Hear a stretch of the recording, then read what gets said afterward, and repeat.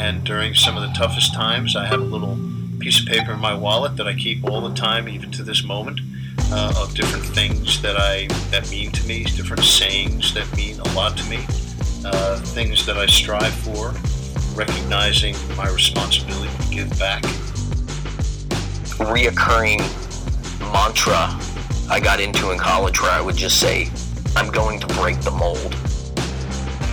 2 days after my second injury, my dad flew out to Indiana and we drove home.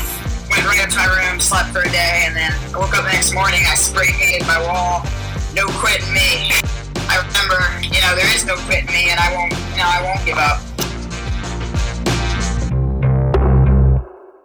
The number one thing you gotta remember is you're transferring energy. And whatever energy you got is the energy the viewers are gonna have.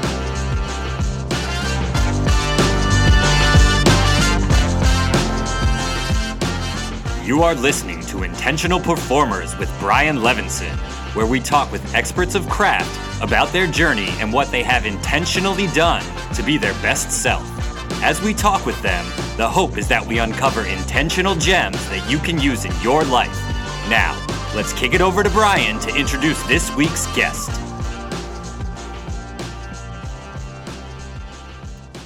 Hello, everyone, and welcome back to the Intentional Performers Podcast. I am Brian Levinson, excited to have you with us today for another great episode. But before we get to today's guest, I'd like to share a bit about myself. So I work as an executive coach and a mental performance coach, and I founded a company called Strong Skills. And at Strong Skills, our team is on a mission to change how the world thinks about soft skills. We are coaches and facilitators that believe that labeling competencies like leadership, teamwork, and communication as soft devalues and minimizes the importance of these skills. So we work in one-on-one coaching settings, in group facilitation, experiences, and workshops, and we really have an amazing team. And one of the strong skills that we teach is what we call Shift Your Mind. And the teachings come from my book, which came out in October of 2020.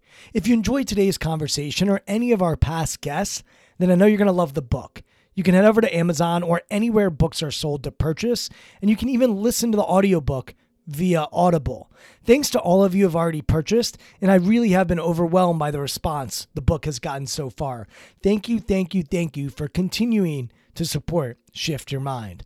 Lastly, if you enjoyed today's episode or any of our previous conversations, we'd love it if you went over to iTunes and wrote us a review. It really does help us expand the reach of the podcast. We are so grateful for you listening, and we hope that 2022 is treating you well so far. Now to today's guest. Sian Beilock studies how performance anxiety can be exacerbated or alleviated, and the simple strategies we use to ensure success under pressure. In addition to that, she's the president at Barnard College at Columbia University. If you are unfamiliar with Barnard, it is one of the most selective academic institutions in the U.S. Barnard is devoted to empowering exceptional women to change the world in the way we think about it. And Sian will talk about that mission throughout our conversation today. I think you'll get a sense for why she took that position and how it aligns with her personal mission on what she cares deeply about as a human being. Prior to her appointment as president, she served as the University of Chicago executive vice provost, and she also worked in the psychology department, and she has a lab. She's a researcher. Sian is somebody who doesn't just lead, she also researches. She's a cognitive scientist by training. She's one of the world's leading experts on the brain science behind choking under pressure. Her book, Choke, was tremendous. I highly recommend it. We'll talk about that in today's conversation. I think what you'll like most about Sian is that she is somebody who's very practical, but she also really appreciates research and data. She has an incredible TED Talk that's been seen over 2.5 million times. I recommend you check it out. And she's been featured on every kind of media outlet that you can imagine, from New York Times to CNN to NPR, you name it. Sian has probably been on it. And we're just grateful that she came on the podcast and shared herself and shared her research and shared how she is leading this incredible college. So pull out a pen and paper, get ready to take some notes, and learn from Sian Beilock. Sian, thank you so much for coming on the podcast. I just got to talk to your wonderful assistant, Susan, for about, I think it was 7 minutes. And she mentioned she started a year ago with you. So what a time for her to join your team in the midst of a pandemic. And then you said, you were struggling getting on or something to the effect of, I can't do anything on my own. And so I'd love actually to start there, where you're in a position where you wear so many different hats. We're going to go into the different hats that you wear, but talk about support and how important support is for somebody who's the president of a university and someone who wears multiple hats like you do. Yeah, I think one of the hardest parts about being a successful leader is learning how to delegate, and that you can't do everything. And the idea, I think about it from a cognitive science perspective, because I'm a cognitive scientist, and the idea is that we're limited capacity people. We can only focus on so many things at once. We have a finite amount of attention, and that's why it's not good to drive and talk on the cell phone at the same time. And it's also why you can't lead an institution or a big organization or a team and not have other people around you. And so I think of it as sort of cognitive offloading. She's like my external brain in a way, and there are certain things I just don't have to pay so much attention to. And so figuring out all the Zoom things or how to make a photocopy, I have the really the fortune of having folks that can help support me. But I think that's sometimes hard when you go into a leadership role to let go. You also know that not everything is going to get done exactly how you want it. And there is a level of sort of discipline of reminding yourself that you can't do everything and it's not good for anyone. And so I rely on Susan for many things. And it is true that I don't do much without her. We'll stay with the role of president, because when I think about a president of university, and I've worked with a few athletic directors in universities, so I'm familiar a little bit with the dynamics. I think about constituents, and you have a board, and you have students, and you have faculty, and you have alumni. It's just multifaceted. How do you handle, serving the different constituents, and how do you have clarity around who you serve at Barnard? Yeah, Barnard is a really interesting place for many people that know it. They know it as, the premier institution that are developing women to go out and lead the world. And for those of you who don't know it, Barnard is really focused on women, and we have this great partnership with Columbia. So you get this small school along with the big institution, and our students go out and change the world. So it's just such a special place. But any university that one is running, it's not about one leader making decisions. I think this is true at most organizations, but certainly true at an institution like Barnard. We have faculty governance, so I don't make decisions about what faculty teach in the classroom. That's all around academic freedom. Faculty get to choose what they teach, when they teach, where they teach. We have students who have interests that are not always in line with alums or faculty or staff. And really, part of it is about having clarity around the mission of an institution and listening a lot, and then making decisions that you feel advance that forward. But I guess you could call it messy, but I really love it. My favorite part of being in a leadership position is when other people have really good ideas and I get to help propel them forward. Again, it goes back to this model that you can think of your own brain, but you can also think of all these other brains as leading to one big brain. And so I like this idea that there are multiple people giving input with different perspectives. And I firmly believe that when you have different perspectives at the table and people can speak openly and honestly without fear of retribution or what's going to happen, you get the best ideas. You mentioned a mission, and it sounded like the mission of Barnard has been established, change the world, empower women. I heard a lot of very clear elements of that. As you think about yourself as a leader, is there a personal mission or a philosophy that guides how you tend to lead? It's aligned a lot with Barnard. I want to have an impact and make the world a better place. I'm a hugely competitive person, so I get a lot of actually pleasure from doing my job well. And, I have a lot of heartache when I don't. But, whenever I think back to my research career focused on how people perform up to their potential in different situations, focused on how to make the educational environment the best. When I think about my career as a university administrator, when I think about the work I do with companies and professional athletes and teams, it's always about how to get people to perform up to their potential, because when they do that, that's when we get the best outcomes. And so one of the reasons I was drawn to Barnard was because of that, right? Here's a place that is highly selective, academically intense, one of the best places to be in the world if you're a young woman who wants to strive and for the stars, and how great to be at a place where you get to help shape that. I come from a field in sports psychology. I know you have elements of kinesiology in your background. And one of the things that I was always struck by in the sports psychology world were challenges that existed between the people that were in the field and the people doing the research. And I think about your background, and you mentioned being a researcher, and you have a lab, and it seems like you still are doing that work as you smile and nod your head. And so I'm curious for you, when you get to sit back and observe the field and the research, are there blind spots that you see from people that are just in the field? And are there blind spots that you notice from people that are just doing the research, given that you straddle both of them? Yeah, I mean, it's interesting. And this is true for my work in sports, but also my work in education. So I've done a lot of work in the classroom around math learning and performance, around test anxiety. And I guess I would say it's not so much blind spots, but what is oftentimes missing is that connection between research and practice. I think in many fields, it's hard to make that transition. And we often do a poor job of training people to sit at that intersection. And so I see a lot of the time that there's amazing psychology, neuroscience research that doesn't get implemented into the classroom around learning.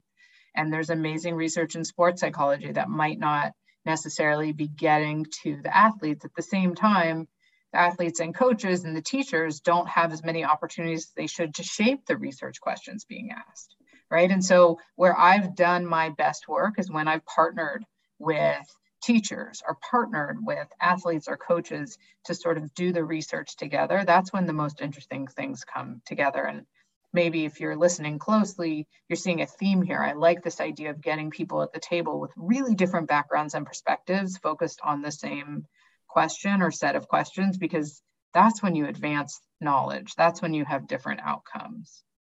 Yeah, the book and the person I think of when I think of you and I hear you talk is Range and David Epstein's book. Mm-hmm. And David lives in DC, so I've gotten to spend time with him. Brilliant guy, a thoughtful guy, as you smile ear to ear as well.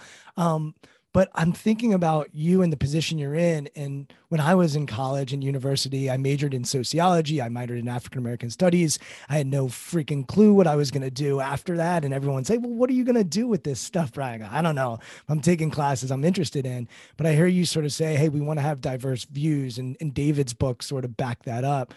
I'm thinking of you and your journey and how you've got this psychology background and you really have been studying neuroscience and a lab and research, and you've, produced books. When did you sort of see yourself, hey, I think I also want to be in leadership? And I guess this is a two-part question, which I'm not supposed to do often, but so I want to know your journey, but I also want to know like advice that you give to these women that are studying and majoring in something, even at a liberal arts school, how you help guide them or help guide the culture at the university so that people find their niche or go more broad. How do you think about niche and broad and all that good stuff? Yeah, well, maybe I'll just start with focus on the liberal arts, because I think most institutions that you think about, even a college within a large university, is a liberal arts school, right?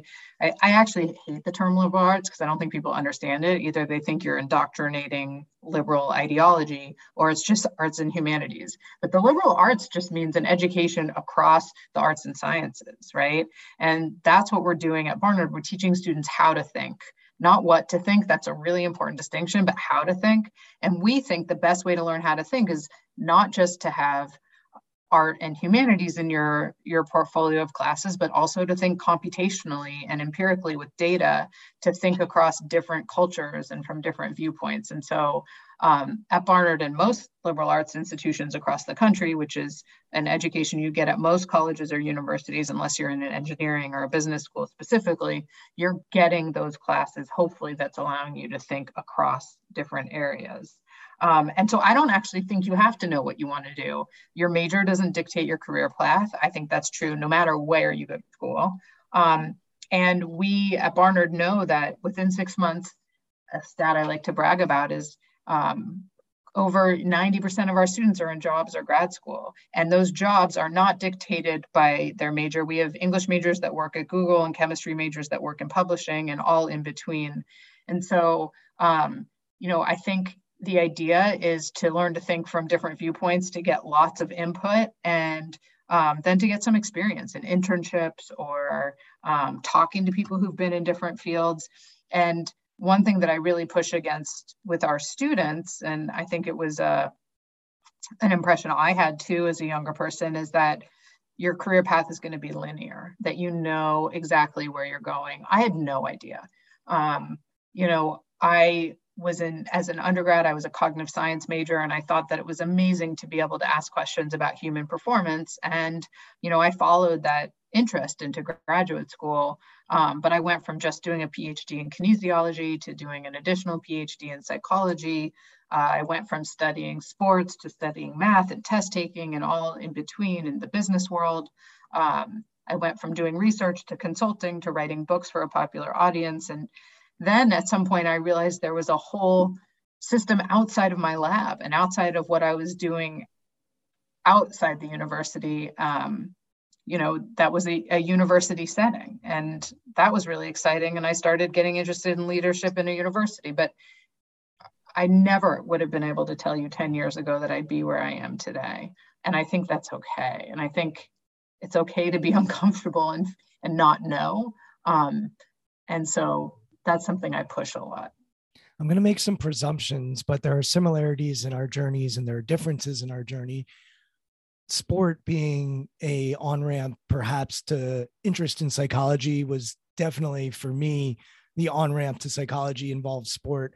I know you were an athlete. You played at least 3 sports in my research, some interesting positions, which perhaps we'll get into sports and choking. I know we're going to get into sports and choking, but also around test taking. One of the first things that happened to me when I finished my sports psychology degree was my brother has a tutoring company that's based not too far from you in New York City.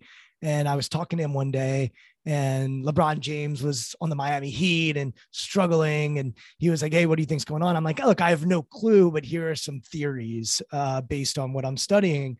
And he said, "Gosh, that sounds a lot like what our kids are going through when they're taking tests or they're taking the ACTs or the SATs or whatever it might be." So I actually designed a whole program with their tutors for test taking and the mindset for test taking. And we applied all these sports psychology concepts to test taking. And I would do talks, and then I'd work with the parents, which is a whole different conversation for another day. But one of the things for me in my journey in my career is that I love sports psychology. I love learning about the tools and the best practices for performance. And what I've loved most in my journey is actually moving more towards working with leaders and the complexity that comes with leadership, and that you typically can't tool leadership like maybe you can on the performance side. So there are tools that can help you with mental performance, but I found on the leadership side, it's more about asking questions. It's more about helping my leaders and the executives that I work with think differently, open up possibilities, curiosity. And there are definitely overlaps, but I find them to be different when it comes to what's necessary to be a great performer and to execute, and what's necessary to lead. So I'd love to just leave that open to you, given that you've spent a lot of time in the lab studying elite performance. You've worked with people, you have now been in the field, and you're leading an institution. I'm becoming more and more drawn to the complexity personally, and that there aren't necessarily tools always. And sometimes you just have to kind of figure it out. I don't know if that resonates with you, or how you think about the idea of performance and leadership and how they might actually be very different at times. Well, in my book, Choke, I talk about the idea that the greatest performers sometimes aren't the best coaches. And one reason is that in athletics, especially, performing at a high level, oftentimes much of what you're doing is outside of conscious control. You can't describe it so well, which was one of the reasons you do it so well. And there's been lots of situations where then you take an athlete and have them try and describe what they're doing, in my research as others, and they can't. And it's one of the reasons sometimes great players aren't great coaches, because it's hard for them to understand the mistakes or the perspective of a novice or someone who is not as skilled as them. I don't think it means you can't learn it. And I do think that you can learn to be a better leader. But it is complex. And some of that learning happens through experience, right? Having these different situations. And one thing that I think is so important is that leaders are constantly reflecting on their performance and have a cabinet around them that's giving them feedback about how they're doing, both positive and negative. Just having positive feedback, I think, is horrible. Because that's actually how you learn, right? You could be in a situation and go through and not learn anything from it. But if you're deliberately always focused on how you can get better, what you did wrong, what you did well, it sort of gives you this inherent practice at your position.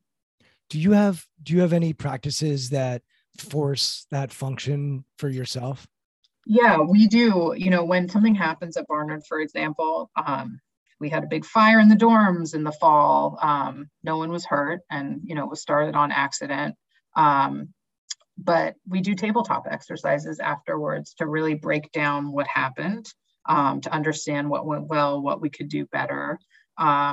We're constantly reflecting on those practices, in any event. We also try and do these sorts of exercises ahead of time, right? To get ready for stressful situations or situations that we think might occur. Of course, the pandemic's a great one, right? No one thought that was coming, or the people that thought it was or knew it was coming, we didn't all know. So a lot of that was doing it on the fly. But we constantly are reflecting and trying to look at data on what's gone well and what hasn't. Data is like my biggest tool. Because another thing about being a leader is that you can't have your hands in everything. And oftentimes it's really scary. It's like you have these blind spots, right? And so when someone on my senior team says, students are saying X, or alums are saying Y, or faculty are saying this, how many? What are they saying, right? Oftentimes these loud voices carry the day, and it turns out 2 parents have written in to ask about this, not 500. I mean, that makes a huge difference in terms of representing what's going on. And I find the best way to figure out and try and get through some of, I guess, the muck of the information is understanding quantitatively what the sort of grouping is. How many people are saying this? Who are we hearing from? What do we need to think about? Why do you think this or that? And it may be that just one person is saying something and then we should listen to them. But I find that it's so easy to be sloppy in terms of representing a view or a point. And then when that information gets to the decision maker, they really don't have a full view of what's happening. I want to come back to data in a minute, but you struck a nerve with me, and I'm thinking about your website, and you've got a beautiful website, sionbylock.com. I even think I pronounced your name right, which you did well. Hopefully I did okay with, pass that test. But someone might go there and be like, okay, she is an author. She's a speaker. Let me watch her TED Talk. Okay. She's also, I went on your Instagram. You've got mom life tagged, whatever that means on Instagram. I'm not much of an Instagram person. You're a researcher. You've got this lab. Focus, like where's the focus? I'm president of a university. And so for you, I'm thinking of, how do you know what to say yes to and what to say no to? There's all this exciting opportunities to go explore and learn about or research. How do you decipher what to say yes to and what to say no to? Yeah, I mean, first of all, I'll say that I'm a big proponent of having multiple selves. All the research is pretty clear about that having multiple aspects of your own identity that you can enjoy and be focused on is really a good mental health buffer. Because when I get, slammed in my president life, I can go home and hug my daughter. And when I, I'm having a frustrating day with faculty or students, I can work on a research paper with my postdoc, right? And so there's actually really an important aspect of having these multiple aspects of who you are. Saying no and knowing what to focus on, is never easy. For me, it's all about my organizational systems. You've already heard that I offload things on the folks around me that are there to support me, but I also have, a spreadsheet with the talks I've said yes to, the talks I've said no to. We try and map out my calendar, and I actually am not given all the discretion in the world because I would say yes to everything if I could. And so I actually, again, put in boundaries, cognitive boundaries in a way by having other people telling me, no, you can't do this, or you really need to think about this. And so the rule is I'm not allowed to say yes to anything right away. I have to wait and talk to my team about it. And if I really want to do it, I get to do it. But the whole idea is that I put these systems in place to deal with one of my biases, which is wanting to do everything and make people happy. And so it's hard, but I try and do things that interest me, that I think will have impact. And, it's hard not to be able to do everything. Makes sense. I mentioned data, and I want to go to gender, especially as it relates to what you talk about in the book Choke, which, by the way, is over 10 years old. It's interesting because I remember when the book came out, and I was probably just really getting into my psychology journey. And actually, I think a lot of the students in the test taking world that I was working with in that tutoring company was like, have you read this book Choke? And they're sending me all your stuff, which I really enjoyed. But one of the things you mentioned in Choke are the changes and differences over the years in education as it relates to the SAT math scores in gender. So in the 1980s, I think the numbers were something like 13-1 men to women in the 90th percentile for math, whereas in 2005 it was down to 2.8 to 1. So women have been just making massive strides as it relates to math. And you talk a lot about why that might be and how we can continue to improve as a society with some of the stereotypes that we put into place. So 2005, once again, 17 years ago now, as I check my math, and Choke 10 years ago now. So I'm curious for you, have you stayed with the research around gender and the SATs? Obviously, you're in a university setting, specifically around math. And what's going on now? Have we seen a continued change? Obviously, if people study the university system, the education system, we know that women are performing at a really high level, getting into universities, scoring well in universities. But specifically as we talk about math, have we done a better job at talking about women in math in our society over the last 10 years? Have we made improvements and strides? Give us a state of the union as it relates to that. Yeah, I haven't looked at the data from the SATs and ACTs. And of course, everything in the last couple of years is going to be a little mucked up because of the pandemic. But, I do think we are doing a better job of opening up gateways and pipelines for women to succeed in math and science. But, if you look at the highest levels in a lot of these fields, we're still not doing a great job. If you look at pay inequity in these fields, if you look at who's getting full professorships and running these companies and sitting on boards, there's still a lack of women and a lack of diversity in general compared to where I think it should be. And you can talk about this from many different angles, what we should do and what you consider to be a just society. You could talk about it in that way. But for me, it's about having the best people at the table. And if you accept the premise that having folks with diverse viewpoints and diverse lived experiences lead to better outcomes because you're not talking to an echo chamber, then we've got to figure out a way to get the smartest people across the population, those who are willing to work the hardest across the population, across gender, across racial boundaries, across international lines together. And I still think we have an awful long way to go. It's one of the reasons I think a place like Barnard is so special. At Barnard this past year, 35% of our graduates were math and science majors. And we, per capita of our undergrads, we are number 9 in any college or university that produce women to go get PhDs in STEM. These women are more likely to come out of women-focused institutions. There's something special about having women leading and teaching you, and about debunking the stereotype that women can't do it. And, until we have gender parity at these highest levels, I think we still have a need to focus on this. So I guess the short answer is, I think we're continuing to make progress, but we have an awful long way to go. And to add an addendum to that short answer, I'm really worried about the outcome of the last 2 years and so many women leaving the workforce at all different sorts of levels, because I think that has the possibility to really set us back in terms of having the best and brightest minds at the table. And that's men and women. And that's really what I care about. It is amazing. I have a son and a daughter. They're 14 months apart. They're polar opposite with their personalities. But when I hear you say at Barnard, we really teach them how to think, not what to think. I'm curious. This is a selfish conversation. So if anyone doesn't have a daughter, you can mute this part. But my daughter is defiant. She's strong. She's independent. I was telling Susan, your executive assistant, before you came on, I'm like, she's amazing. And she's going to be an incredible adult. And I think she'd probably thrive at a school like the one you're at, but at 5, it makes it a little tough for us to parent her. She doesn't exactly get in line and do what we want her to do.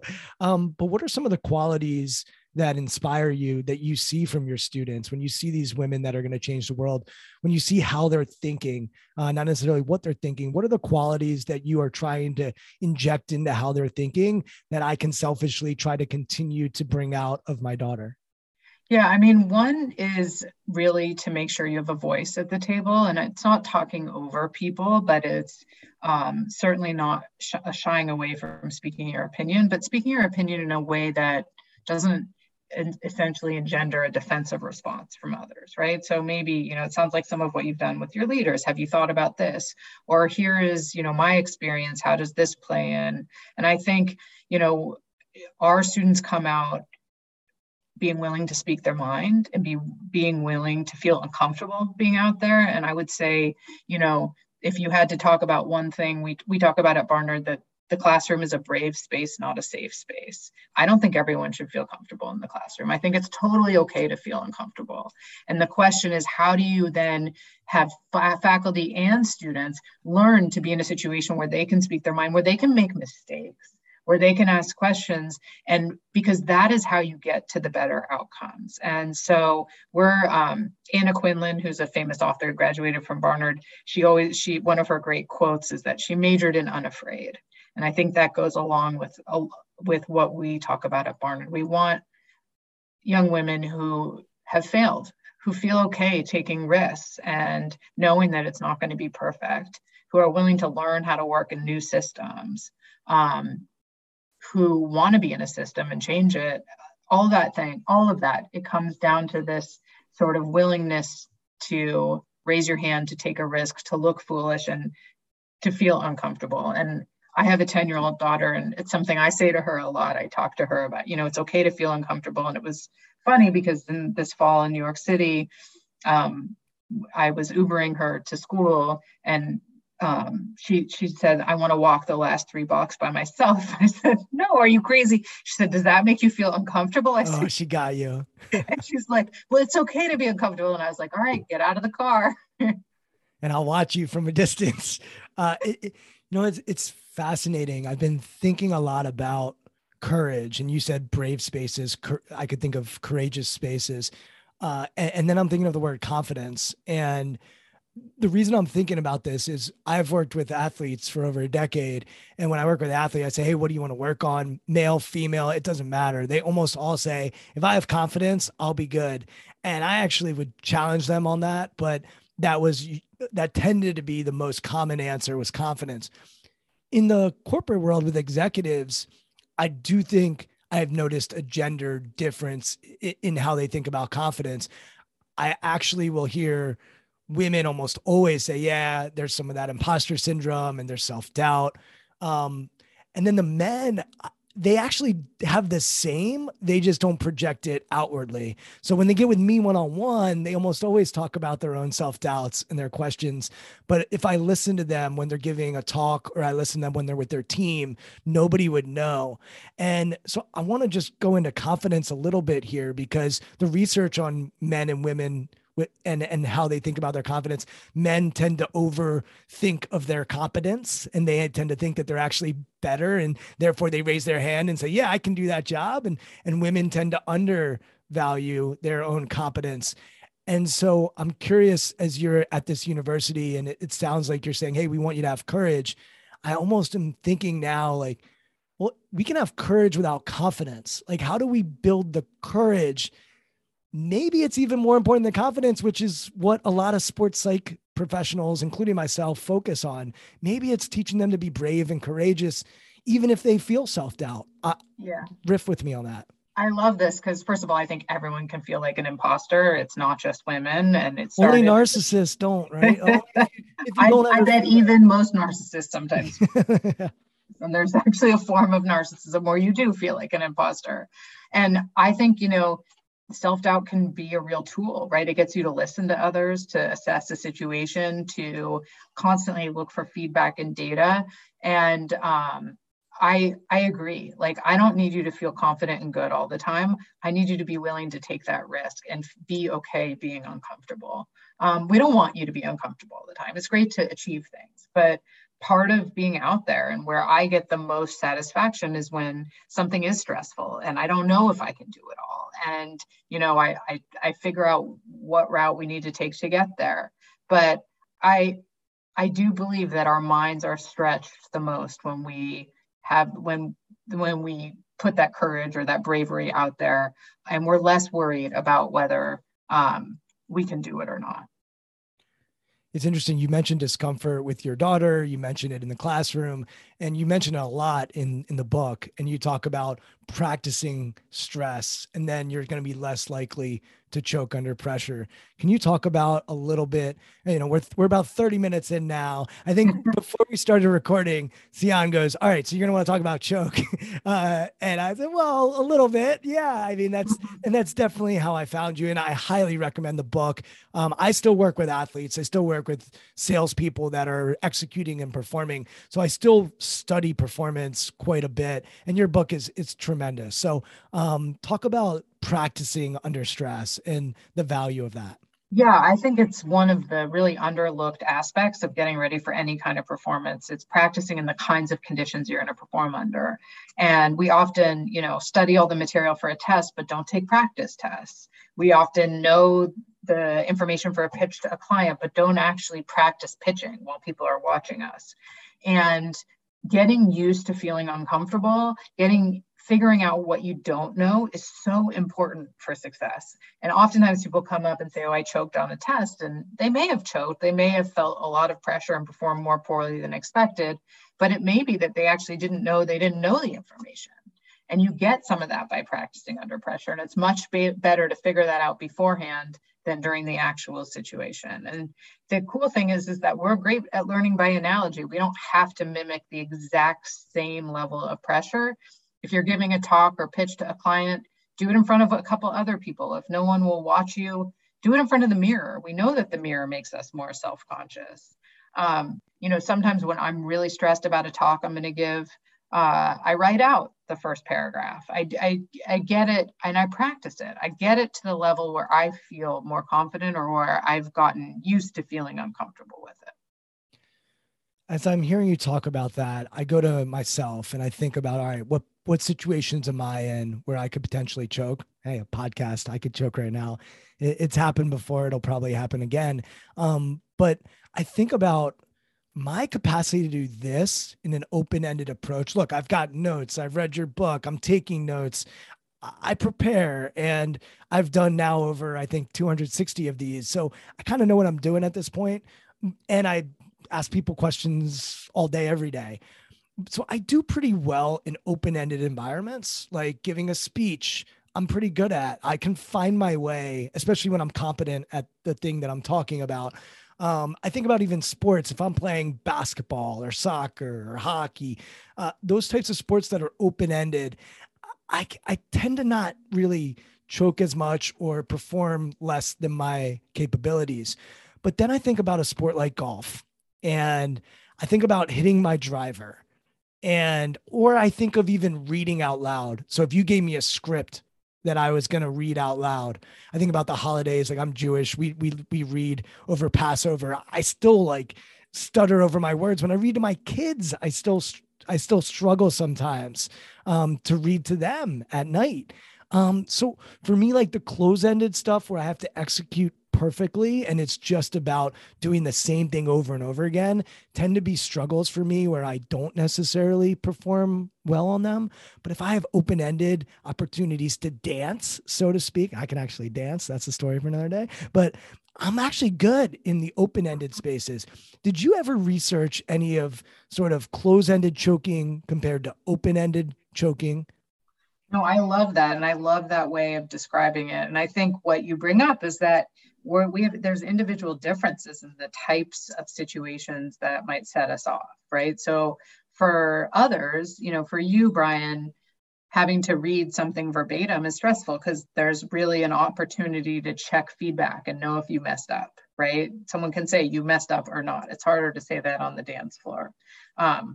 But for others, it's the exact opposite, right? Having to riff or be more creative, having that leeway, those multiple degrees of freedom is stressful, right? And so a lot of it is what you perceive to be a pressure situation. And it's very subjective, right? What's stressful to me is not stressful to you, and vice versa.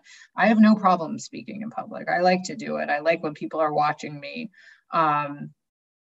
I don't mind whether I have a script or not, but when I gave my TED talk, I had to memorize the whole talk. That was stressful because I wasn't in what you say. I just didn't have the time and the leeway to sort of go off and be very creative, but I was not so stressed about the talk. I was stressed about remembering the talk and memorizing it. So, it's different things for different people.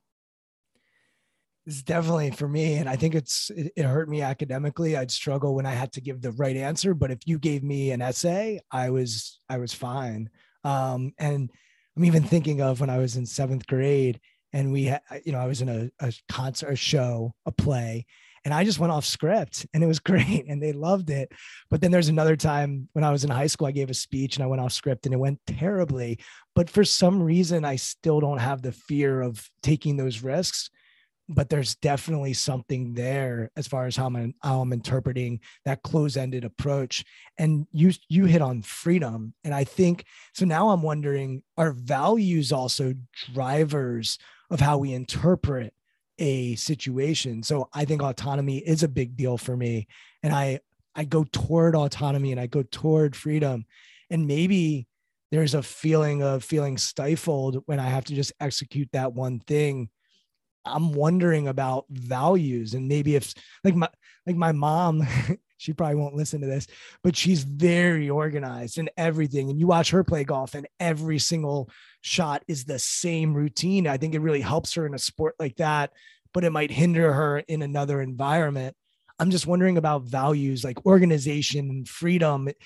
Are they drivers in how we even interpret a situation? I don't know if that makes any sense or if what I'm talking about is logical at all. So jump in here. Well, no, it's interesting. I mean, lack of control is something that causes a lot of people a lot of anxiety. And when we put people in an MRI machine and look at their brain when they're about to do something stressful, where we see the most sort of indication of neural alarm signals, this negative reactivity, is not when they're actually doing the thing they find stressful. It's before, when they're anticipating it and waiting for it.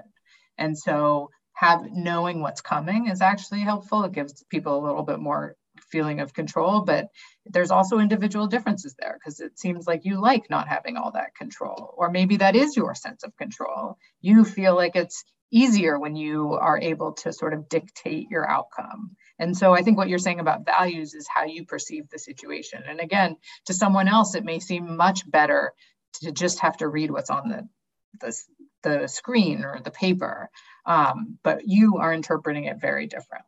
And so I think you could go back to this idea that what we value or what we find exciting or interesting dictates how stressful we find it to be. Yeah, and I've always been curious about pressure, because is pressure internal? Is it external? You smiled as soon as I said that. I was just going to say the answer is yes. It can be both, right? I mean, certainly we put a lot of pressure on ourselves in certain situations, and something could be objectively not changed on the outside and you feel horrible on the inside, right? I mean, we're often our own worst coaches. And the things we say to ourselves in our head, we'd never say to a friend if we're trying to hype them up, right? That internal monologue of going into a situation or how we thought we did in a particular performance situation. So certainly it can be internally generated, but then there's objective places where there's pressure, where they've got one shot to show what a job interview, a penalty kick, a free throw, the SAT, right? There are different it's not one or the other. I love that.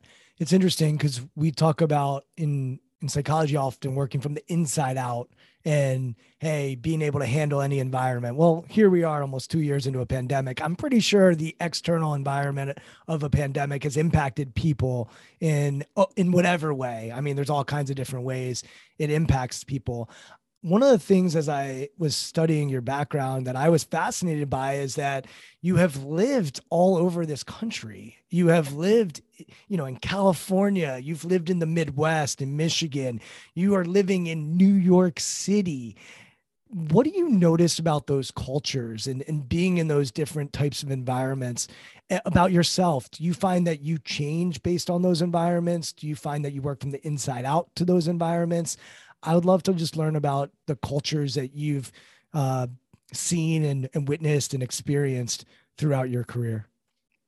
Yeah, it's interesting. I mean, and I think it also goes to the jobs and the experiences I've had. I definitely feel like great leaders are people who embody sort of the values of the institution and then change, right? So I work within systems. There's no question about that. Even systems I don't love, I think that if you're going to lead an institution, you have to understand what values that institution holds, meaning the people that make it up, right? And then you work from within that. And I morph somewhat to what's going on in a place that I am, whether it's the Midwest, New York City, or California, or it's the kind of institution I'm at, whether it's Michigan State, University of Chicago, or Barnard.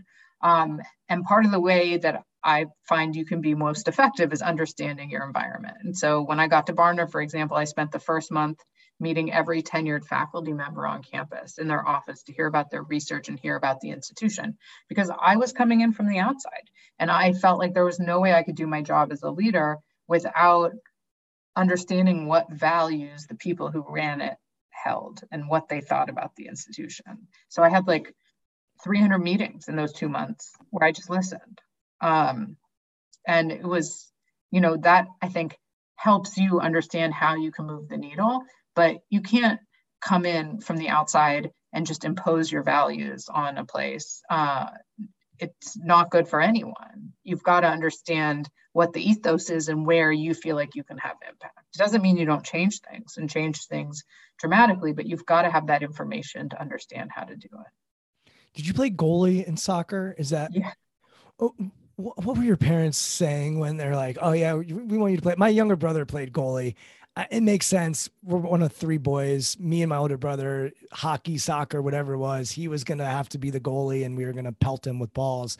But for you, like, what was it like playing goalie? I think about what positions in certain sports are highly mental and tough to deal with. I think of a soccer goalie or a hockey goalie or a lacrosse goalie. Why did you go toward that? And what was that like for you? Well, I always like to sort of stand out and be at the center of attention. And so I think that was a way to do that. But, at the same time, it was so stressful. So I don't know if I would ever wish that on a child in the same way. I mean, I think if you gravitate towards it, it's exciting to be able to sort of to be at the center in that way, then it's fantastic. But I don't know, my parents, kind of let me run the show. And I think like your daughter was a pretty strong young woman and they followed after me in that way. And I give them credit for that. But it certainly was very stressful. And in fact, when I started playing other sports at a high level, like lacrosse, I wasn't goalie. I'd had sort of enough of that sort of all eyes on you. Did you enjoy that more? Well, I think, I enjoyed them both. And again, it goes back to these sort of multiple identities, right? You can find great excitement and joy in different aspects of what you do. And I think for me, always having those multiple identities and those multiple kind of aspects of who I was really important. I ran cross country, that's a very different sport. I found that extremely challenging and difficult. But I loved it when the race was over. It's interesting when I think about where you're at today, and I am following you on social media, and there's a lot of talk about mental health and college campuses. I spend time on college campuses. Counseling centers are often overwhelmed, overworked. the infrastructure in place to help our students with their mental health is a really interesting place and space right now. And I think on one hand, students are raising their hand to say that they're struggling when perhaps my generation wasn't raising our hand, and we just weren't. And I'm not saying that's good or bad. It's just what it is. Maybe it was bad. But as you think about mental health on college campuses, what's the vision there? What do you think needs to occur so that those students can best be served? Yeah, I think this is such an important topic. I mean, young people are more distressed than they've ever been, and the pandemic has augmented that and really exacerbated it. And for us at Barnard, this is really, it's one of my key pillars is health and wellness. In addition to making sure we have the brightest students on campus and bringing people together from very different backgrounds to succeed, I don't think you can do well academically if you don't feel well outside the classroom. So we actually brought in our first chief health officer this year, who oversees our counseling center, our pandemic response, our student health center, and we're building a whole health and wellness center right now. And our campaign is called Feel Well, Do Well. And the idea is that if you don't feel okay in everything you're doing, it doesn't mean you can't be uncomfortable, but if you're not focused on your physical health, your mental health, your financial health, if you're not focused on these things, being successful in whatever you're interested in doing is going to be a lot harder. And what that means is not talking about mental health and wellness next to the curriculum. It means bringing the faculty in. A few years ago, we trained all of our frontline workers, dining hall workers, access attendants, faculty to think about signs of distress in students. We offer free counseling sessions for all our students. By the time Barnard students leave, almost 80% have gone and taken advantage of our free sessions. And this is so important because no one can do anything alone anymore. Just as we talked about leaders having this cognitively outsourcing, I believe we all need that support, and lowering the barrier to entry, to going to talk to someone, to having peer support, to understanding that when you are really interested in being successful in a certain area of your life, athletics, academics, work, both, that you have to pay attention to other areas of your life too. It's interesting. I've seen a therapist when it wasn't anything particular. I was like, oh, I want to go to see a therapist and see what that experience is like. And I enjoyed it. I have a coach who just coaches me and helps me deal with challenges. My wife deals with all kinds of stuff with me on a regular basis. But I am interested and curious about how do we help people, and I'll even say young people, decipher between what might be depression and what might be a breakup with somebody, and how do we help them, like you said, still learn to be comfortable with being uncomfortable, but then acknowledging that maybe exploring whether they have an anxiety disorder. Like, how do we make those distinctions and help them navigate those paths? Because from my perspective, I feel like people will often say, oh, that's a mental health issue, and they'll throw that out there. And it may very well be that, but it also might be some adversity or some discomfort or a bad decision. Or, I mean, there's just a lot that goes into it. And I feel like we haven't done a great job discerning between that stuff in our society yet. So I don't know if you have any thoughts on that. Yeah, I mean, what I would say is that it's normal to have ups and downs in your feelings and emotions. And I think, what's been hard, for example, is that social media often portrays no ups and downs, like this sort of, we've heard this term toxic positivity, right? And so we know that, data coming out of Facebook and others, especially young girls are comparing themselves to these unrealistic ideals, right? So it's often quite easy to think, oh, there's something wrong with me because these people on Instagram look very different and are happy and always doing amazing stuff. But I would encourage any parent or young person to talk about these things, to explore different possibilities, for even just to talk to someone. Is it like a counselor or a pediatrician or a teacher? Are there prolonged periods of distress that you would want to change something about, right? And I think that's when it's about trying to tap into all of the support structures around you. And some students and young people are lucky to have more of those support structures than others. But even a friend, right? I think we often, especially young women, get into trouble and thinking they have to do everything themselves and do it perfectly. And that showing signs of distress, and this is true for men and women, is sort of a weakness. And I would argue that, the opposite is true. My last question, because I know you have a lot going on, is around competition and competing. You started our conversation by saying, I'm competitive. I enjoy competing. You've even said over the course of our conversation, I enjoy the spotlight and let's go. Like, I want to compete. I work with an executive and we just started our work together. And she said to me, competitiveness is a blessing and a curse for me. And I think it helps me in a lot of ways, but it also can get in the way in a lot of ways. If someone were to say that to you, what would you say back to them? Oh, I think that's true, right? I am really competitive and I will work hard to get to an outcome, but you always have to check and make sure it's the outcome you want to get to, right? And so I think for me, it's constantly saying, I want my institution to be better at X, Y, or Z, but why? What are the underlying principles? Do we really need to be better at X, Y, or Z, or do we need to do it a different way? And so I find that, having a little bit of self-knowledge, it's kind of a joke, an open joke about my competitiveness, but I always then have to check it, right? Am I being competitive for the right reasons? Are we doing this in the right way? But I do think it's got to be fun to work hard in whatever you're doing. And, I think that's also why we talk to students about pursuing their passions and their majors. They're going to get a job if they come out of Barnard. The question is, what do they do now that they're passionate about that will contribute to wherever they go? And so I do think there's an important element of finding some joy in what you do, or trying to find joy in what you do. And again, that doesn't mean not being uncomfortable, but it means getting excited, liking where you're going, enjoying the process, and, putting more of an emphasis on that is good. Well, my commencement speaker was Billy Joel, and he said, love what you do and do what you love. I think that's a little part of it. There's more to it than that, but he likes to simplify things, and he sang. So it was a great commencement speech. Yeah, that's pretty good. Yeah, it's pretty good. Sian, so people can find you at your website, Sian Bilock. I know all your information is there. We'll put it in the show notes, SIANBILOCK. BEI. Oh, I spelled it wrong. You know what? Yeah. I actually spelled it right on my notes. I spelled it wrong. That was your choke moment. There it is. It had to happen, and we were going to have it. And there it is, reading the exact thing.